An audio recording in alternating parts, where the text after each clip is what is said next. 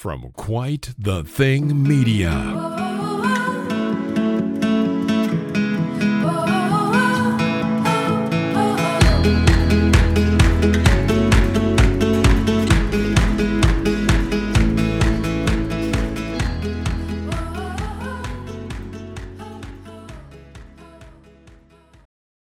Hello everyone, welcome back to What a Maneuver Wrestling. I'm Kev, here to talk about the latest ups and downs, ins and outs in the wrestling world. I'm joined by my two wonderful co-hosts. First up, Mr. Xander Staff. How are you, Xander? I'm doing well, mate. Thanks for having me back on. Always a pleasure, but always a pleasure. We need somebody to identify all these people at AEW keep trying to bring in, and we're meant to know who that is. But the third man in this trio, that's what they're called now, isn't it? Trios matches. Is the wonderful Mr. Craig Fry. Craig, how are you? Oh, good, buddy. Thanks for having me back on. Okay, you're in with the furniture now, mate. Right, lads, we're here. We're here to discuss the latest offering from AEW. Double or Nothing 2022, live from Las Vegas. Now, I will be honest, I have not watched a lot of current stuff since WrestleMania. I watched both nights of that live. I think I watched a wee bit of Cody's return on Raw, and then nothing else has really captured me. But before we start with this, Xander, you're probably the biggest super fan out of all of us. What's your current pro wrestling weekly schedule viewing habits like? Well, I'll be honest. You know, we're all pretty massive Rangers fans here. So when that whole sort of crazy couple of weeks happened just before the season ended, the schedule kind of slowed down a good bit on the wrestling just because the football took over. But now that the football's all done, I think I'm going to get back to my Raw, Impact, probably some NWA Power now. I see that's coming back a bit now for a couple of recorded episodes. Probably some Ring of Honor now that Tony's bought it. And just your AEW stuff as well. Hopefully some of the British stuff gets back up and running as well, and I can maybe try and catch up with that.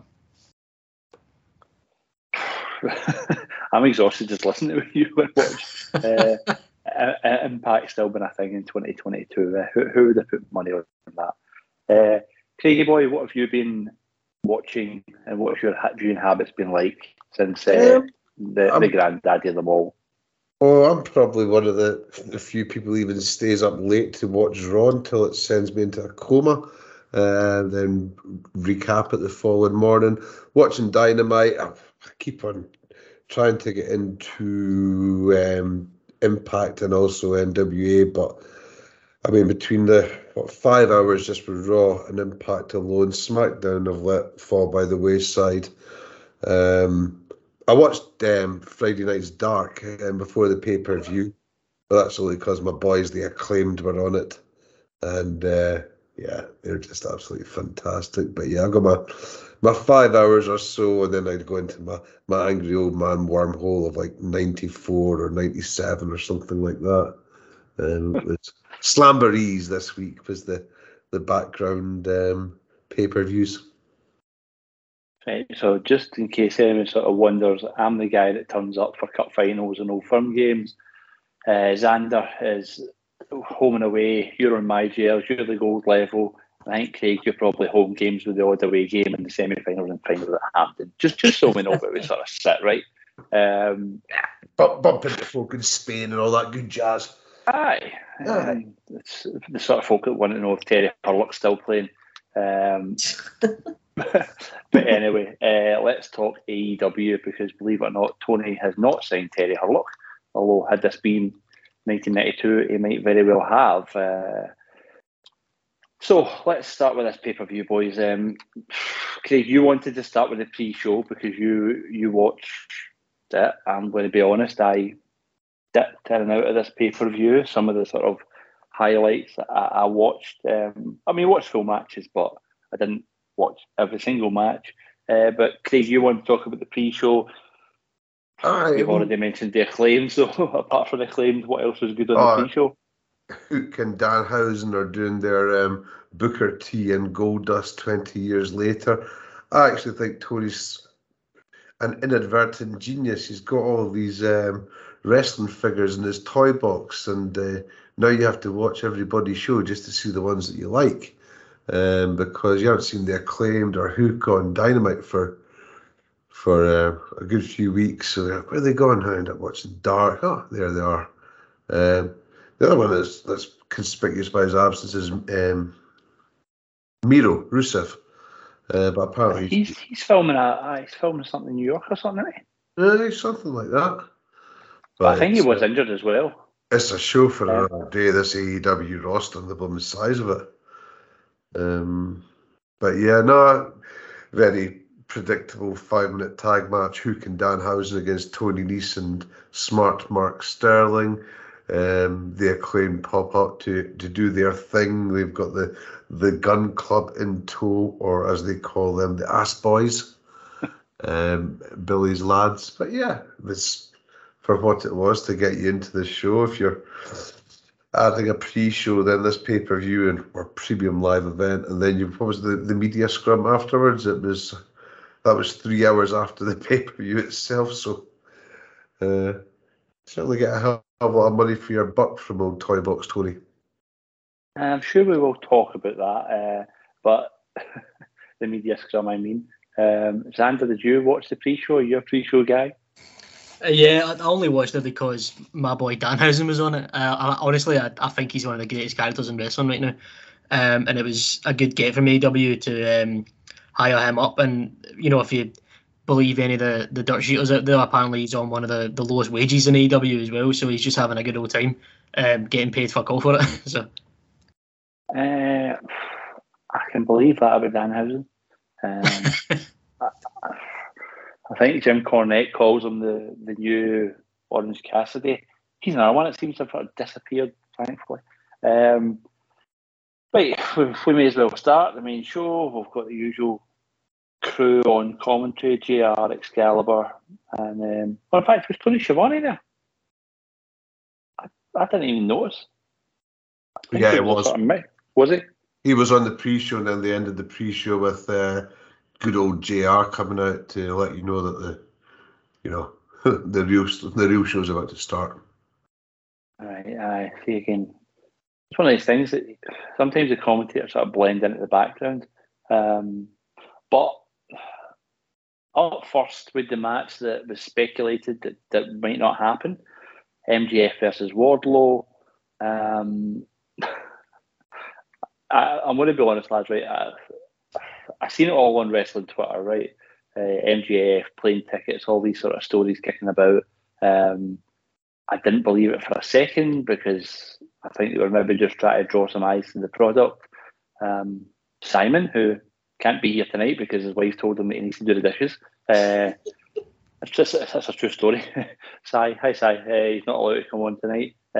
But he believed it. He was trying to work out if it was a work or not. And this is Si that's lived through how many years of wrestling, and he's still trying to work out if things are works or not. But did any of you boys think this was a work or a shoot, or what did you think about this whole situation of MJF and his contract? I think they're just trying to blur the lines. Personally, I don't think he'll go to WWE, or if he will, I don't think it'll be the end of this contract. I think it's just one of these things where they're trying to sort of blur these lines between reality and wrestling. Xander, you're in with it. Oh, Taylor, you go. You're in with it. You're a Dave guy, aren't you? You can see it building up to that Bret Hart 96, wasn't it? Will he stay, will he go? And then he announces that I'll be AEW, I'm all elite for life. And, either that or he does a total reverse Shane Douglas and just, FWWE, I'm staying here. I actually think that whole little schmoz thing took away from the storyline itself. It's, it was supposed to be Wardlow's coming out party. It's like a part Batista, Triple H storyline, part Goldust entrance. Goldberg. Goldust.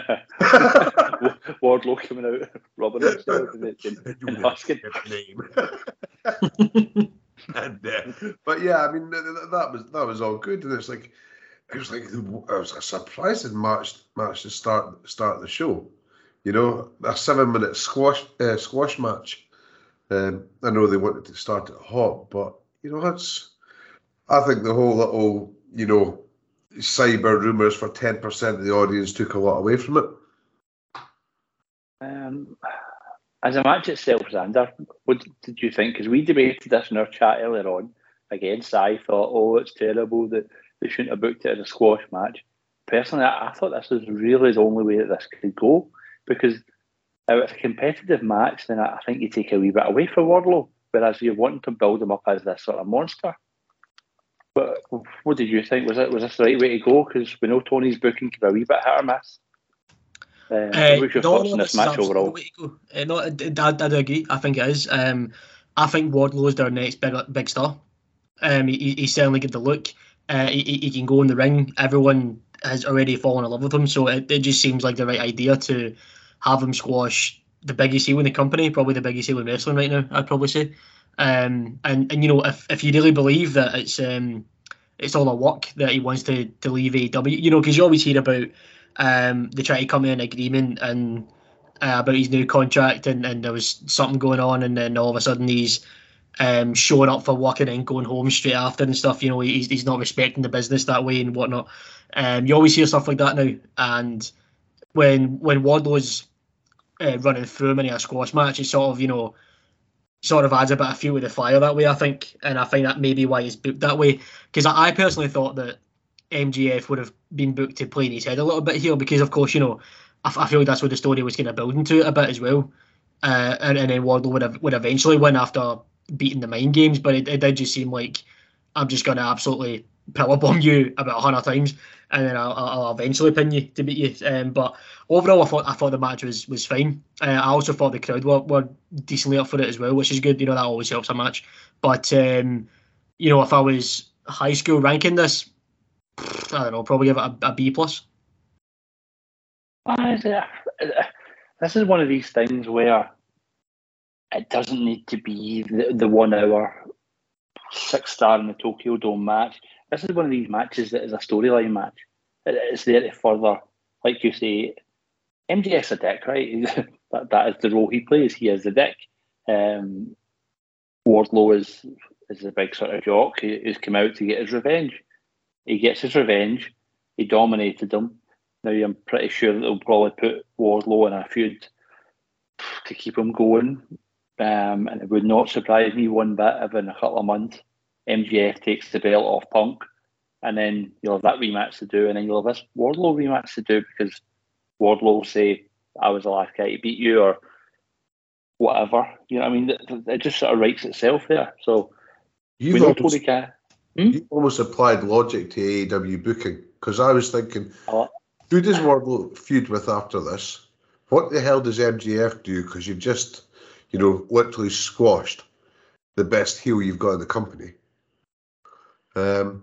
You almost make sense, sir, in the fact that, you know, can MJF then get back into a title feud, take it off Punk to drop it to Wardlow? Punk.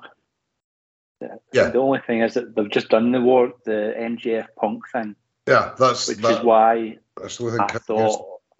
That's why I thought that when they two had the rivalry, I think MJF won the first one, didn't he? And then Punk won the second. Am I right in saying that? Punk won the dog collar match. I thought they might have let MJF win that, so he was 2-0 against Punk. And then after this sort of Wardlow feud, they went on to feud with Punk again. We sort of visiting that once Punk won the belt, but anyway. This was the start of the Wardlow turn as well during that dog collar match. Yeah. When he ballsed up to the ring. So the storylines are almost interlinking. Yeah, which I quite like when they do that. But again, it's going to be interesting. It's something we'll talk about when we come on to talk about the Punk match. Where do they go from here? But we'll probably ask that all these matches. Next for Wardlow, I suspect they'll put him with a big guy. I'm trying to think who's sort of big on the AEW roster. He's just did that operation or something. Just had his second hip done. You might be looking at House of Black with Brody Kong, because you're needing a big heel, unless you're putting or a group. You need a big heel or a group. Or you're putting him against Keith Lee, but he's face. And let's be honest, you could put him against the Undisputed Elite and you just, eat them and shit them. Samoa Joe might be good for him. I know Joe's a face, I think, but Joe would teach him how to work a sort of bigger style. But Wardlow's interesting. He's obviously been compared to Goldberg because of the sort of style, the size of him and whatnot. But Wardlow and MJF are the two MVPs. But the other thing that's really interesting about how AEW goes with their pay-per-view schedule is that you've got basically a 4-month cycle with 4 weeks, 4 hours of television a week. So you can actually give away a whole storyline arc before you get to your next pay-per-view. True, that is true. So anyway, as we said, Wardlow goes over after about 204 power bombs. Sometimes I'm like, you can powerbomb somebody too much, because at what point does it sort of lose its impact? But it is what it is. Schiavone reveals that Wardlow is now all elite. Okay, we'll talk about it now. The Hardys versus the Young Bucks. Probably a dream match for some. I am on record, Xander, saying that I am not a fan of the Young Bucks. I hate their face. I hate their 700 super kicks that clearly don't hurt anyone. I'm hating the fact that they take more punishment than the Road Warriors in the prime of 1986. The Hardys are clearly done. Colin, who was sort of trying to say that Jeff was working some sort of gimmick, Sai seems to think he was sort of drunk again halfway through this match. But I mean, I'm no fans of the Young Bucks, right? But they're fit, they're in ring shape, they're youngish, they're healthy, they can do all the gymnastics. I think here they showed up for what Hardys used to be. I mean, Craig and me will be old enough to remember the sort of Hardys when the Young Bucks, pardon the pun, back in like 99 when they were having the first set of ladder matches, Reggie and Christian. Now they're old guys that are hanging about with the kids and they're far too old to be doing this sort of stuff. But what was your thoughts on this match? This was one that never really appealed to me. I can see it being a dream match for some, but I mean, Matt Hardy can barely blooming move. He got that concussion in one of the first Stadium Stampede things a couple of years ago. Jeff Hardy, in terms of the Hardys, they were dead in the water when, I'm going to run down to save my brother, but I'm going to dance first. It was just, I could see where people would get excited about it. I think the only surprise was they never dug out a ladder. The Young Bucks I actively detest with a passion, even for the way that they look like they do a stupid little video game style run. Don't see, or ladies playing football.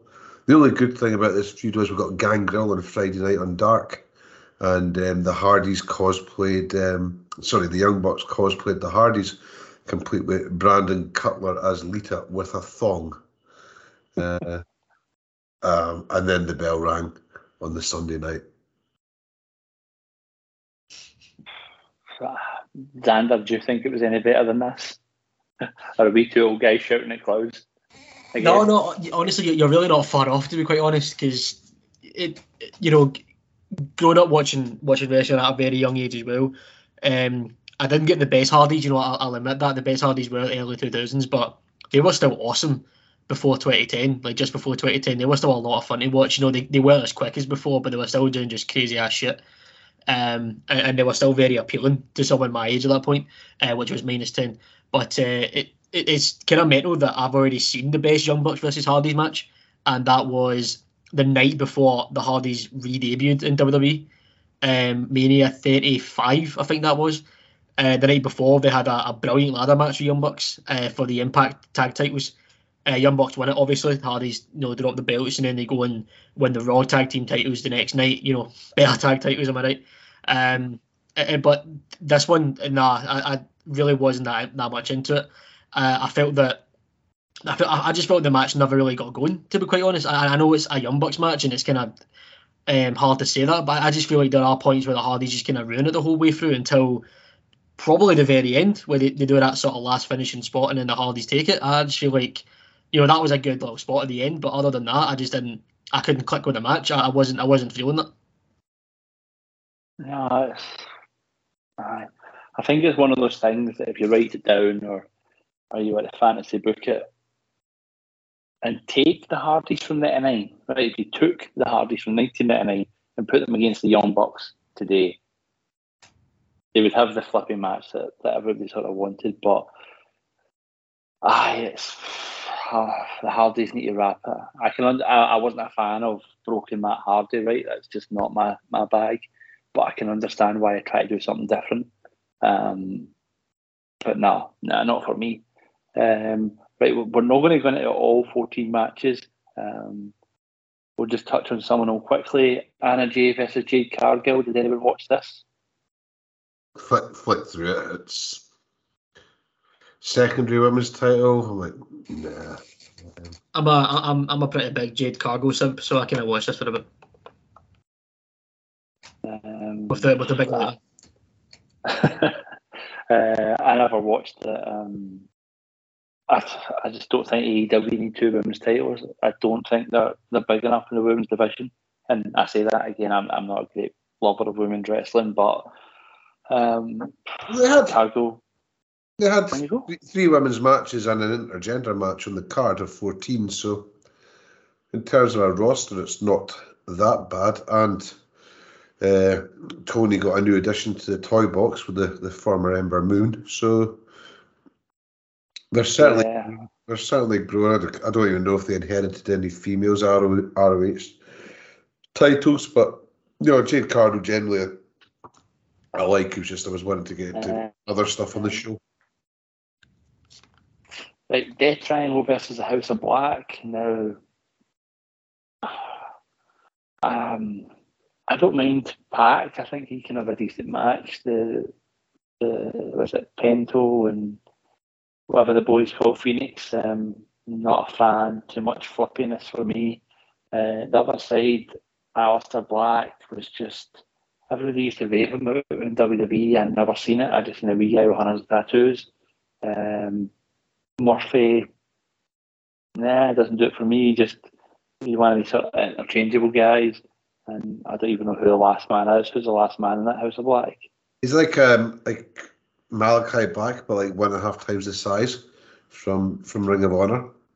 The only one to take is that Julia Hart's finally gone full biffed at Alexa Bliss.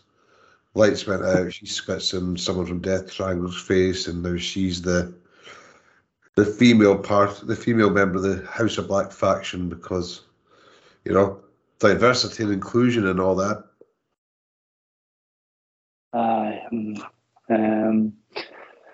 Sander, you're old enough to remember Owen Hart, but we had an Owen Hart Foundation men's tournament final, Samoa Joe versus Adam Cole. This match probably happened in NXT last year at some point.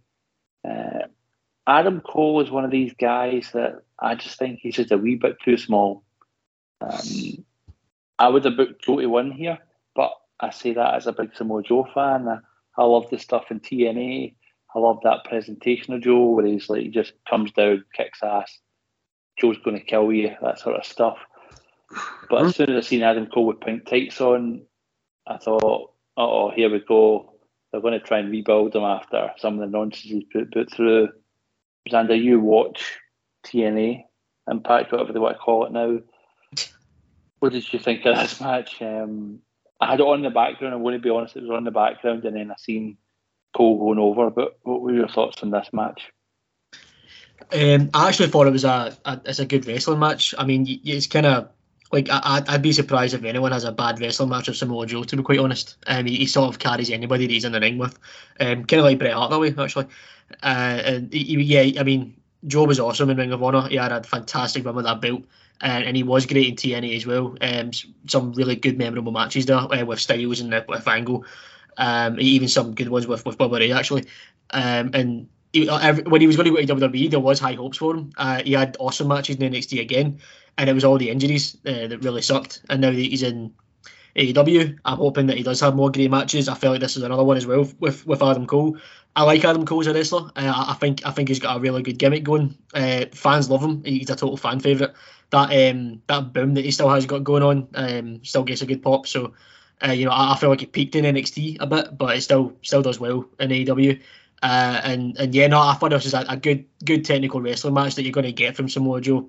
You're going to get the classic Adam Cole wrestling match as well. And I will be honest, I think the right guy won here because I don't think they're ready for Cole to go straight for the belt yet, which I personally thought he was going to do as soon as they brought him in. I thought he was going to go straight for that title and win it, but they're clearly going to hold off a bit on that. And I think the Owen Hart Foundation Cup is probably the right way to go right now. Craig, we mentioned there the injuries that Samoa Joe suffered, and we mentioned earlier, we're all Rangers fans. He's got a wee bit of the Kemar Roos about him, haven't he? Where he's absolutely brilliant if you can keep him fit, but that's a big if. Did you watch this match, and what's your thoughts on Cole and Joe? I did, and I thought it was a good match. Was I a fan of, you're giving tribute to Owen Hart and then having a little bit of heel interference? I don't know if that was the right way to do. Did it really need the Bobby Fish interference? Possibly not. The other one as well, the build up to this Owen Hart final, was they had Martha Hart in the stand in an episode of Dynamite, and they had Jeff Hardy against Darby Allin. But this was you've got the intro with Darby Allin falling out of a helicopter. You've got Jeff Hardy and Darby Allin chucking them off ladders right in front of Martha Hart, which I thought was a little bit crass. In terms of the match, yeah, fine. Wasn't a fan of the heel interference. What I would say overall for this show, though, is that you can't fault these guys for not getting the time. The shortest match was 7.5 minutes for the Wardlow squash, and and I think the longest was the Hardys or the Hardy Boys. So there's certainly no 1-2 minute matches like you used to get with an earlier WrestleMania.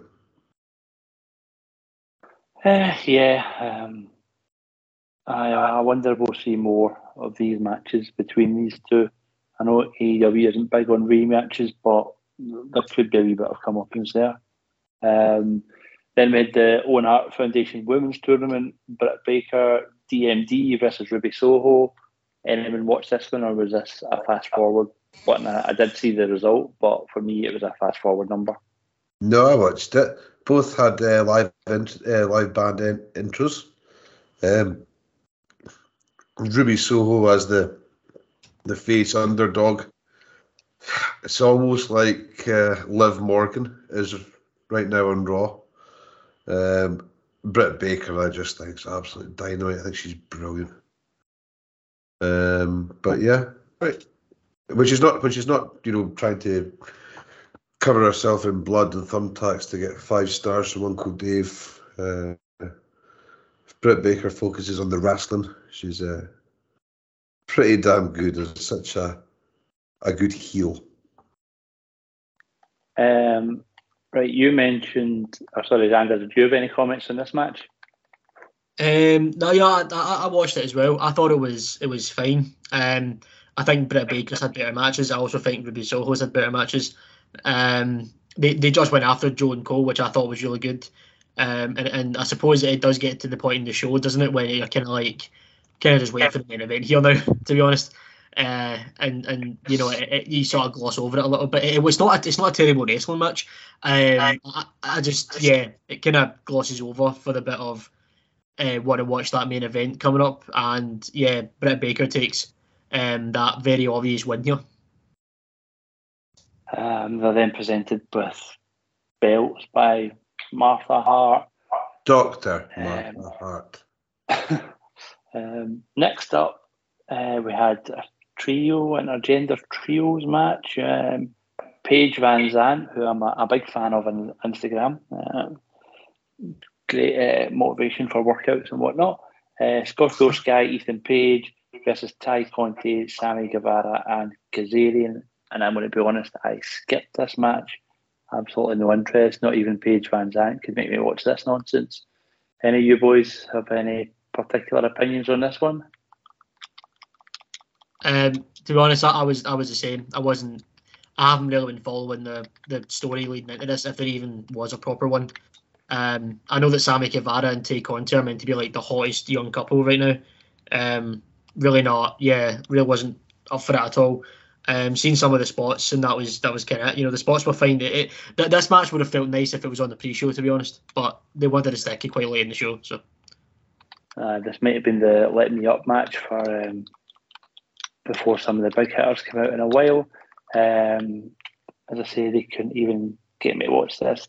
Darby Allin versus Kyle O'Reilly. Again, I think I skipped this. Darby, for me, is one of these guys that's not really kicked on. I enjoyed his match with Punk last year, but he's not really. I think he's got a cool story, and I say I'm not a fan of dives, but I think when he does the dive, it's for a reason, and like he puts his full body weight in it, and it's hardly any of it. So if he hits you a dive, you can understand why it would take 5 or 6 big dives to really get one of the bigger guys down or whatnot. Any major thoughts on this match for any of you boys? I'm a big fan of Kyle O'Reilly's selling. I think he's a good seller in a match. Even when it's over the top, I still think he's quite entertaining that way. But I do agree with you though. After Darby's match after Punk, and like that was kind of Punk's big match back. That was the main one that the Darby should have kicked on from afterwards. After seeing Punk's return match, really should have hit the highs on that one. But it seems like Darby Allin's fine doing this. Seems like everyone else is fine writing him like this, and so yeah, we just kind of have to accept the fact that Darby Allin's going to be this like sort of late upper card on pay-per-view. Is he still with Sting actually? I think he is, but I think Sting is injured. Sting's injured. He's fucked, alright. Just to be honest, if you keep that going for a while, I'm sure Darby pulled for something. But the strange thing is, like, they can't even do the full like one turns on the other because Sting's pretty fucked at his age. True. But anyway, going back to the America top team and Sammy and Ty, it's amazing how they've got Sammy Guevara's gone from probably like the up and coming face to the heel, and Dan Lambert's now a face. It's just absolutely cracker. And Kazarian's still relevant in 2022. Cracker. Somebody's been watching Derry Girls. Right, Thunder Rosa versus Serena Deeb. I'm going to get a feeling that Xander would have liked this match because I think you said before that you're a fan of both of these ladies. I mean, Serena Deeb's good. Serena Deeb's good at what she does. I'm pretty sure she was a trainer in NXT for a while, and I now believe that she actually trains someone like AEW. So she's a good wrestler, and I'm a huge fan of Thunder Rosa. I don't know why. There's something about her that I think she's got it, and that's why I knew that she'd be the first to beat Britt Baker. Because yeah, she's super over as well. And I actually thought this match was pretty good. You've got 2 really good wrestlers in there, 2 very different characters as well, but similar styles. So you're going to get a great match out of it. And I thought this was a really good, like, solid world title match, genuinely. And of course, the right person won as well. Thunder Rosa kept the belt. So I'm a big fan of people that keep the belt for a long time, especially if you're good at and you look good as well with it. So I thought the match was really good. Oh, we've discussed on here, Craig, before WCW late '99, haven't we? Or is it 2000 where there's like 114 title changes in 2 weeks? So people keeping belts I'm definitely for that. But did you watch this one, Craigie boy? And is that your bag? Yeah, I mean, to be honest, I'd rather watch the women's product than watch the Young Bucks. But no. That's just my personal opinion, but I think the structure of the show wasn't quite there. I think that they shot their load too early with, the Wardlow MGF squash, and then the Hardys against the Young Bucks. And so then it had like started hot, and then it's got this sort of mid dip to then try and build up to the crescendo. But I would have probably had this a little bit earlier on in the card. But I appreciate with the women's title, you've now got to sort of have it almost on par with the males one. But no, Serena Deeb, always been a fan of her. I thought she was brilliant in the Straight Edge Society with Punk, Gallows, and Joey Mercury. You never know if we might see a reincarnation of that further down the line. I'm trying to think of the phrase to use for the next match. The Jericho Appreciation Society, and I think we need to talk about Jericho because he gets involved in everything, and it always seems to be these stupid matches with the football field one, and now it's this one. I've seen them come out looking like Backstreet Boys circa 1999, and I just went, nope. I'm not a fan of... I don't even know who's in Jericho's crew, right? I know who Jake Hager is, right? Obviously know who Jericho is. Eddie Kingston, I think, was making a sort of... The bits I saw, right, and people listening to me know that I'm not Dynamite every week. I'm in and out of AEW, and I think Eddie Kingston, again, after the Punk stuff, and even the Jericho match he had, he was that sort of working class guy who... It was very much like an ECW character, you know what I mean, where he was quite down to earth. He wasn't a superhero. He wasn't a chief. He was just a guy. You could relate to, giving it his all. He may not always win, right, but you know he'll give it his all. Daniel Bryan is one of the best wrestlers in the world. I still think he's a wee tiny bit small, but that's a debate for another day. And Moxley is what Moxley is.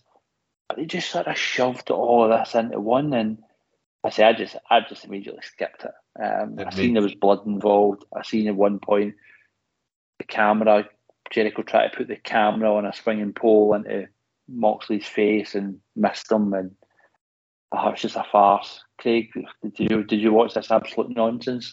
Yeah, I mean, I'll tell you what. This like 2.0 is the first I've seen him in. Is it Menard? The one that looks like he's got an Eki jaw on him. He does. And it's like, who the hell is this? And then I thought it must be like someone from the Young Bucks Training Academy. Then I found out the guy's like 40 years old, but also French-Canadian. So it made a little bit of sense. Danielson, what were you doing getting involved in this shit? It was basically for Moxley, who I've always thought has been an appalling worker. Even this spot with him and Danielson doing the hammer elbows in the middle of the ring where Moxley's barely connecting. They did a little homage to New Jack by keeping Moxley's theme music playing for about the first 10 minutes of the show. But Wild Thing, formerly by the Trogs, used to be the theme song for Wolf from Gladiators in the early 90s. It's like, nope. Yeah, I hope Tony's got some money set aside for hepatitis claims and shit like that. Right, Xander, you talk up this match. You must have enjoyed this. I say hoping that somebody will say something good about it. I'll get a run-in from Simon, who's just fired into our group chat saying, playing the Wild Thing music while they brawl. This is awesome. Smiley face emoji. Simon's just... Simon. Simon. I'll be honest. Like in terms of tag team wrestling right now in AEW, it's not clicking for me. Still, I just don't know what it is. It's you're sticking a bunch of good guys in there, but they know how to work, and they know how to work with each other. They've all got good chemistry together. But in terms of the tag team style that I'm seeing, I don't know why. I'm just not. It's not clicking with me, and I'm hoping that they use more of FTR, because I still think FTR is one of the best tag teams in North America right now. The stuff that they do, they keep it simple. They keep it classical. Like I love them. I don't know why they're not used so much more in AEW, to be honest. But I thought the match was again. I thought it was okay, but I feel like these guys have been tag champions for like ever, to be honest. And I feel like maybe we should see something different. I don't know. It doesn't make sense for the face manager Christian, and what happened? Bob Backlund did it for Kurt Angle at WrestleMania 2000. Yeah, guys, you're going to put your belts up against two teams, so you've got twice as much a chance of losing.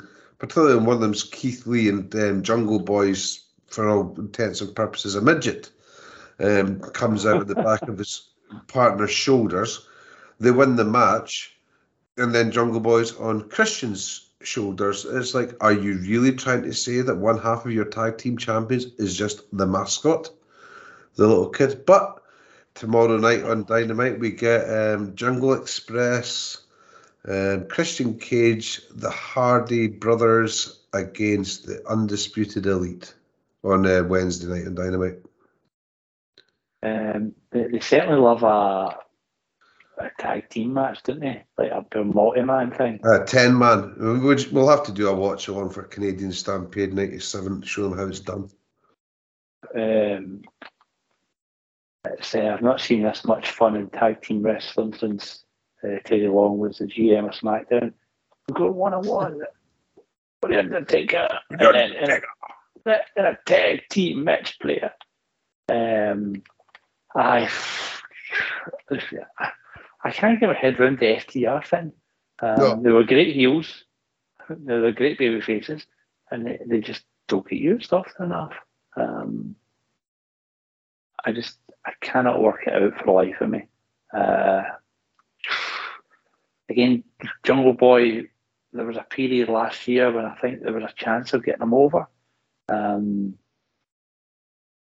But it seems to get further and further away.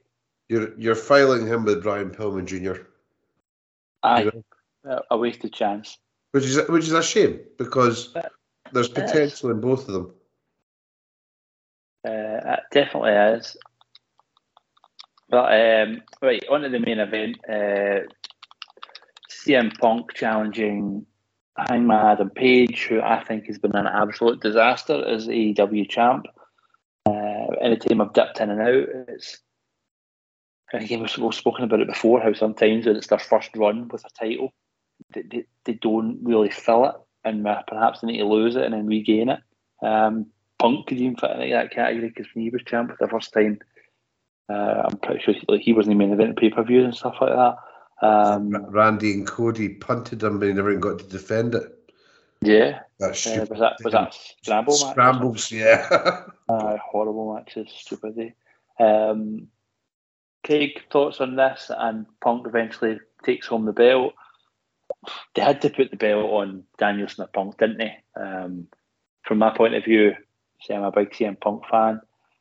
I thought they might have put it on Danielson last year, but they're probably thinking that they've got Danielson for longer, because I still think Punk will be very much a few years.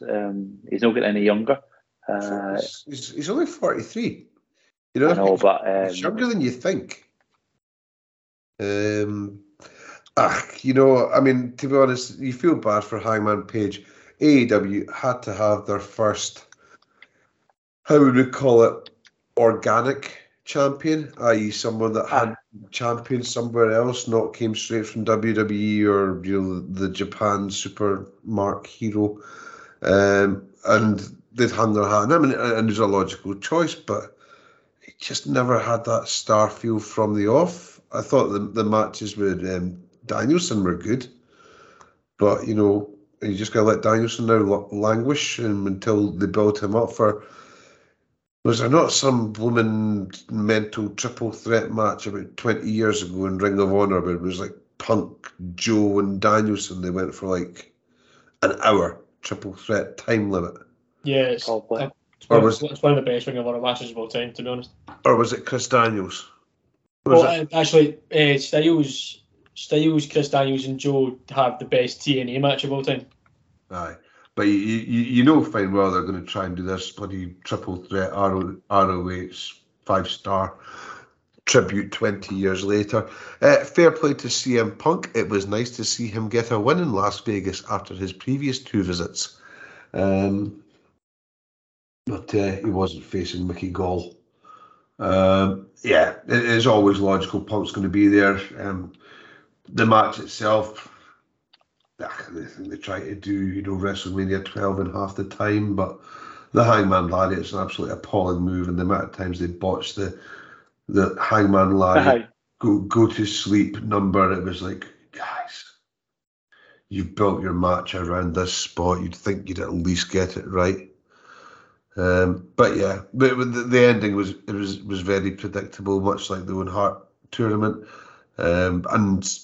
But you're interested to see where we go after this. Who's Punk's challenger going to be? You imagine Paige will probably take up a couple of weeks TV time to get the rematch. I don't think you build a 3-month rematch program until tell a lie. The next pay-per-view is not 3 months. It's about 6 weeks away. Forbidden Door in Chicago, which made it even more obvious that Punk was going to be entering that. Yeah, June the 26th. Not long to go. United Center in Chicago, which is good for Punk getting the hometown pop, and if a heel was to get the title back, good for a Chicago riot. I mean, we will. I think we'll do a pod and we'll talk about how we would have booked Hangman Adam Page as the first homegrown AEW champion. With a lot of AEW's booking, I can see what they were trying to do. They just didn't quite achieve it. But actually, that's a pod for another day. The match itself was okay. It could have been better, could have been worse. Like you say, a whole lot of botches when it comes to those buckshot lariats at the go to sleep. But end of the day, Punk wins. And Xander, where do they go now? Who would you book against CM Punk in Chicago? Do you think they're going to go down the New Japan route, or do you think they're going to go with a rematch with Hangman, or is it going to be a heel? And I'm trying to think of a heel on the roster that's sort of over enough to challenge Punk. Like, would they elevate someone like Jericho back into the title picture for this? Yeah, it is an interesting one now, because you sort of wonder, do you just go with the obvious Hangman Page rematch, just have a solid main event in Chicago, or do you move Hangman Page on? Where do you move him on as well? Where does Adam Page go from here? I sort of feel like, I agree with you, gents. I did feel as though Page was more of a one rivalry type of guy, in terms of Omega was kind of the big rivalry that he had, and after that it was kind of like, oh, here's a really good match here and there, but nothing really got. There was nothing that got really going in terms of the writing for his title run. But obviously with Omega, the story wrote itself, and that felt really organic as well, and it was a really good payoff. But of course, Danielson, a fantastic match, nothing really there in terms of story though and stuff. And then Punk, again, there was some good back and forth between the two of them, and I thought the match itself was actually really good, but again, wasn't a massive hitter, one where like it's selling all the tickets, it's getting all the butts and seats and stuff. It didn't quite. It's just not been the best of runs for Hangman Page, and as Craig pointed out, actually, you do kind of feel bad for him, because he is that first organic champion, and he almost feels like one of those, he's one of ours, he's the people's champion. So that kind of sucks for him, but hopefully the second time that he gets the belt, because you can imagine there's going to be a second time, you hope that's a bit of a better run for him. In terms of Punk's future, that is going to be an interesting one, and I'm now curious if you maybe want him MJF back into the picture a little bit. He's not really had his huge spotlight at the top, I would say, for very long. And talking about, getting some heel heat on beating Punk at Chicago, MJF would be also perfect for that as well, with everything that's going on outside the ring as well about him. So maybe you go down that route, or you just play it safe and let Punk have a nice lengthy reign. I don't know, lose it in December at some point. I'm not sure. It's a hard one to call there, and I'm sure Tony Khan will have a nice snort of cocaine while he thinks about it. Here's a suggestion. Now, we know that AEW and New Japan Forbidden Door is going to be a Bullet Club wank fest. Adam Cole's just won the Owen Hart Foundation. He's a New Japan boy. There you go, Adam Cole. Punk jobs out of Cole, take some time off. Is Punk on I'll be here every week, or is Punk doing the Lesnar, if you will? Dwayne.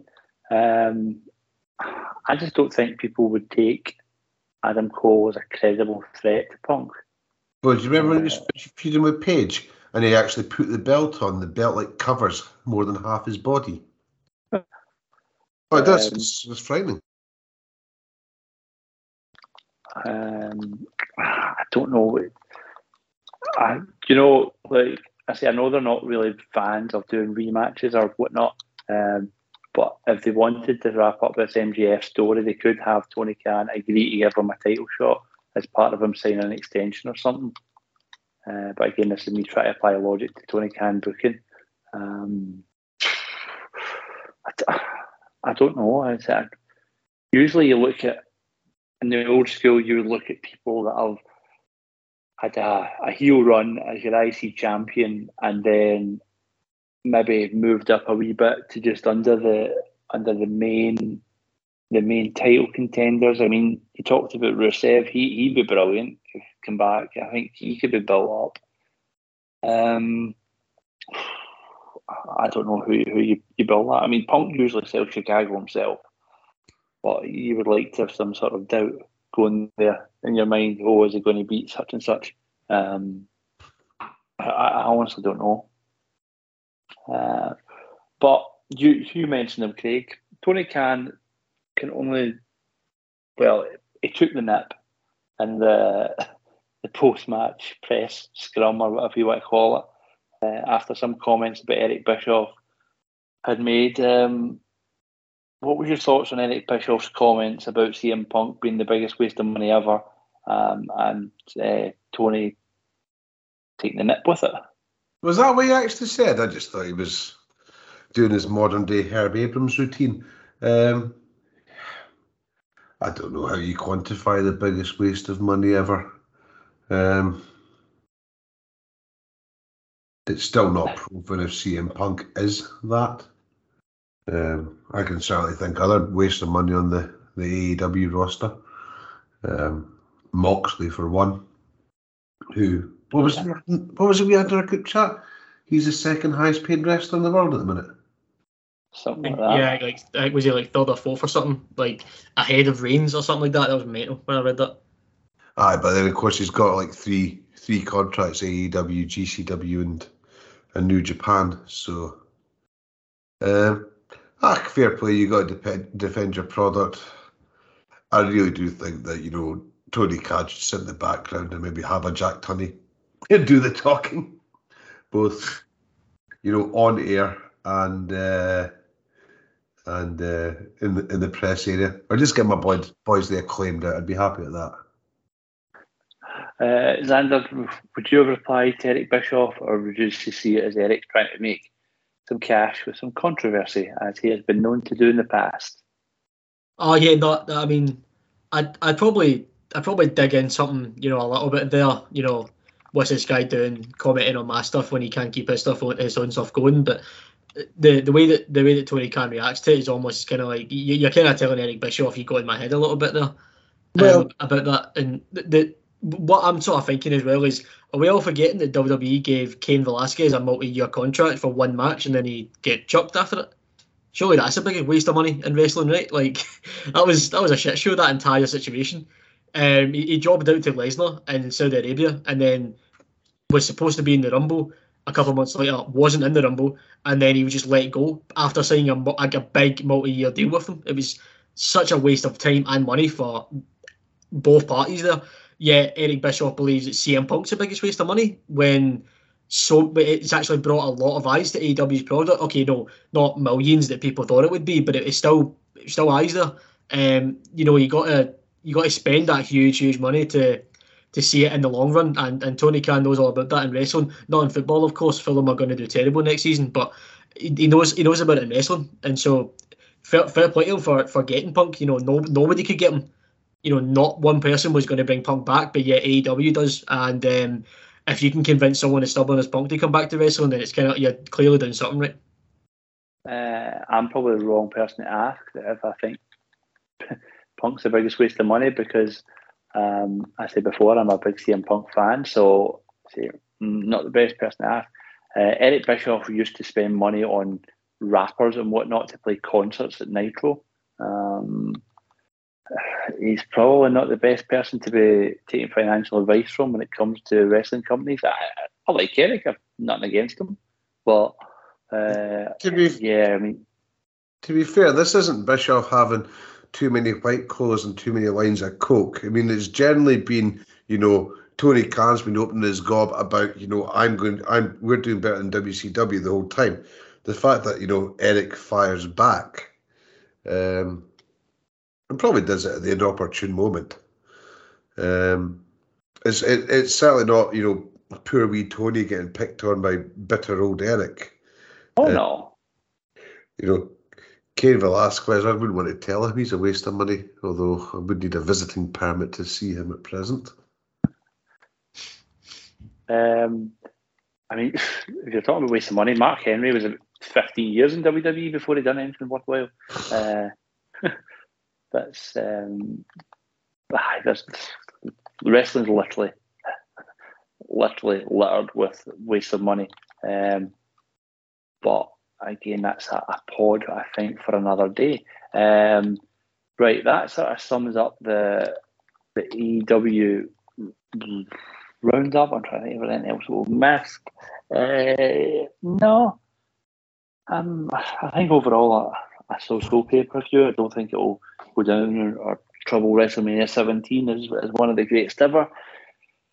Just very quickly, lads, WWE news. They have had to move Money in the Bank to a smaller arena because they've not sold enough tickets.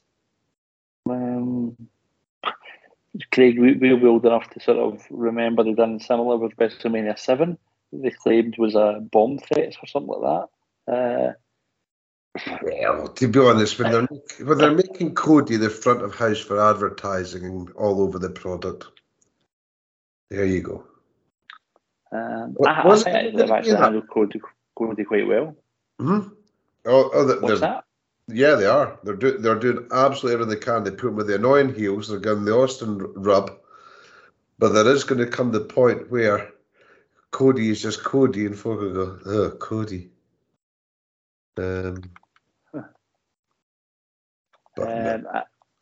Money in the Bank isn't a big 5 pay-per-view. I mean, it certainly shouldn't have been in an arena of that size anyway. It was going to be a stadium show, wasn't it? Yeah, and the other big WWE news, and is that they are coming to Wales. I don't know why Wales was chosen. I thought they would have done Wembley or Wembley Arena or something after all these years. I don't think it's a coincidence that WWE's business is down, or certainly seeming to be down, and they come to the UK. Have you made any plans to travel to Wales, Xander, or are you going to avoid this one because you think it'll be a glorified house show that's not worth paying an absolute fortune for? That's exactly it. I don't really see. Well, first of all, it's going to be the classic WWE move where the card won't be finalised until this Friday Night SmackDown. So, obviously I don't care if the Americans are going to waste all their money on the pay-per-view shows when the card is always subject to change. But spending a lot of money to go all the way down to Wales, waiting for. I mean, what would you even wait for there, really? What, are you just waiting for Roman Reigns to beat Drew McIntyre? Because that's your definite main event now, right? Is that we're all thinking McIntyre is going to beat Reigns, but actually Reigns is actually staying for the whole rest of the year, and he's just working is all about this Hollywood career that he's got going on for summer. But no, I'm not going to make any plans for it. I believe that some of the Heart and Hand lads might be doing so, but it won't be me.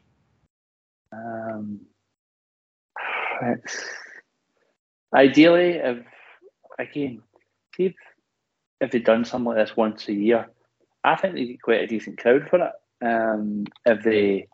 If everybody knew, right, come September, a bit like, well, since we're talking about it, the Europa League final, right? People make plans. They know there's a final. They'll travel to get there, etc., etc.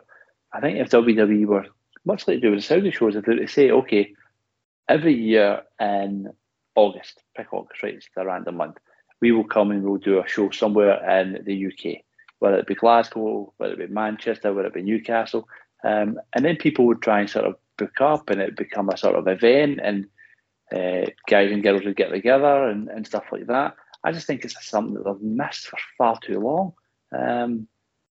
It's just, the UK has always been a good market. I know they used to do, like, what was the shows they used to have, Craig? Insurrection, and the one where Davey Boy would, where's my title shot?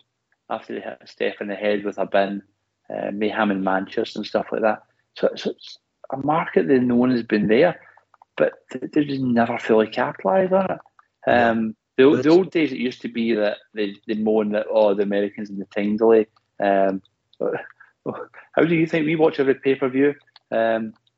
But Saudi just made that argument redundant. But yeah, exactly. Took the words right out of my mouth. By the same token as well, why pick bloody Cardiff as one of the most inaccessible cities? In terms of, an airport, or even, I think I was going to be like 3 or 4 trains, or down to London in another 2 hours.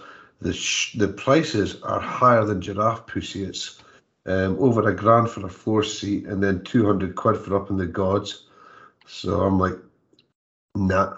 For what in reality is going to be a glorified house show.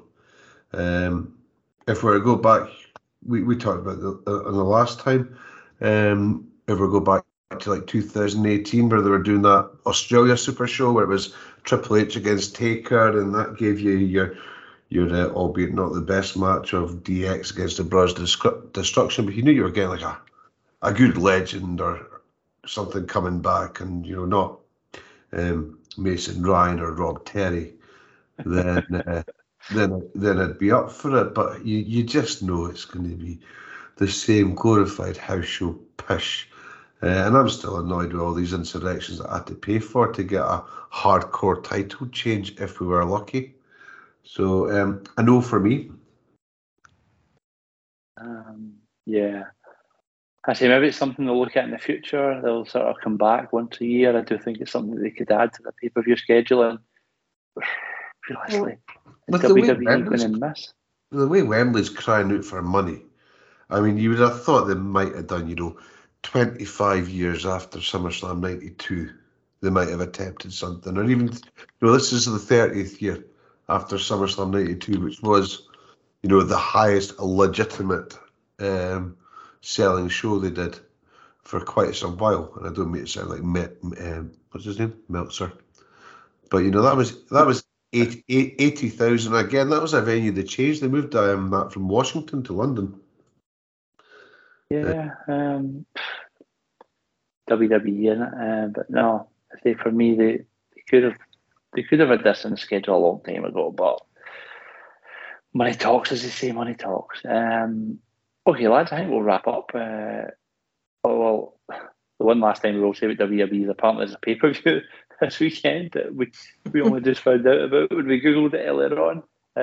4 matches. I was going to say, I'm not going to go into the matches and try and predict what's happening, because, like you boys touched on there, it will be pretty much Friday Night SmackDown before we discover what exactly is happening. So we'll wrap it there, and we'll try and come back next week and do a review of the WWE Hell in a Cell pay-per-view. Just thank you boys for coming on. Craig, thank you very much. Always a pleasure. And young Xander, pleasure to have you back, mate. Yeah, thanks for having me on. It's always good to talk wrestling with you chaps. And as I mentioned right at the start, we've been a bit preoccupied with football coming into the season. We'll hope to be with you a lot more regularly over the summer, and so we'll talk to you this time next week about Hell in a Cell. Thank you for listening.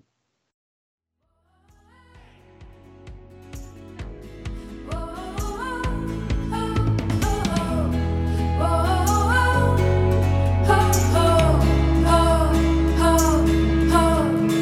was a Quite the Thing media production.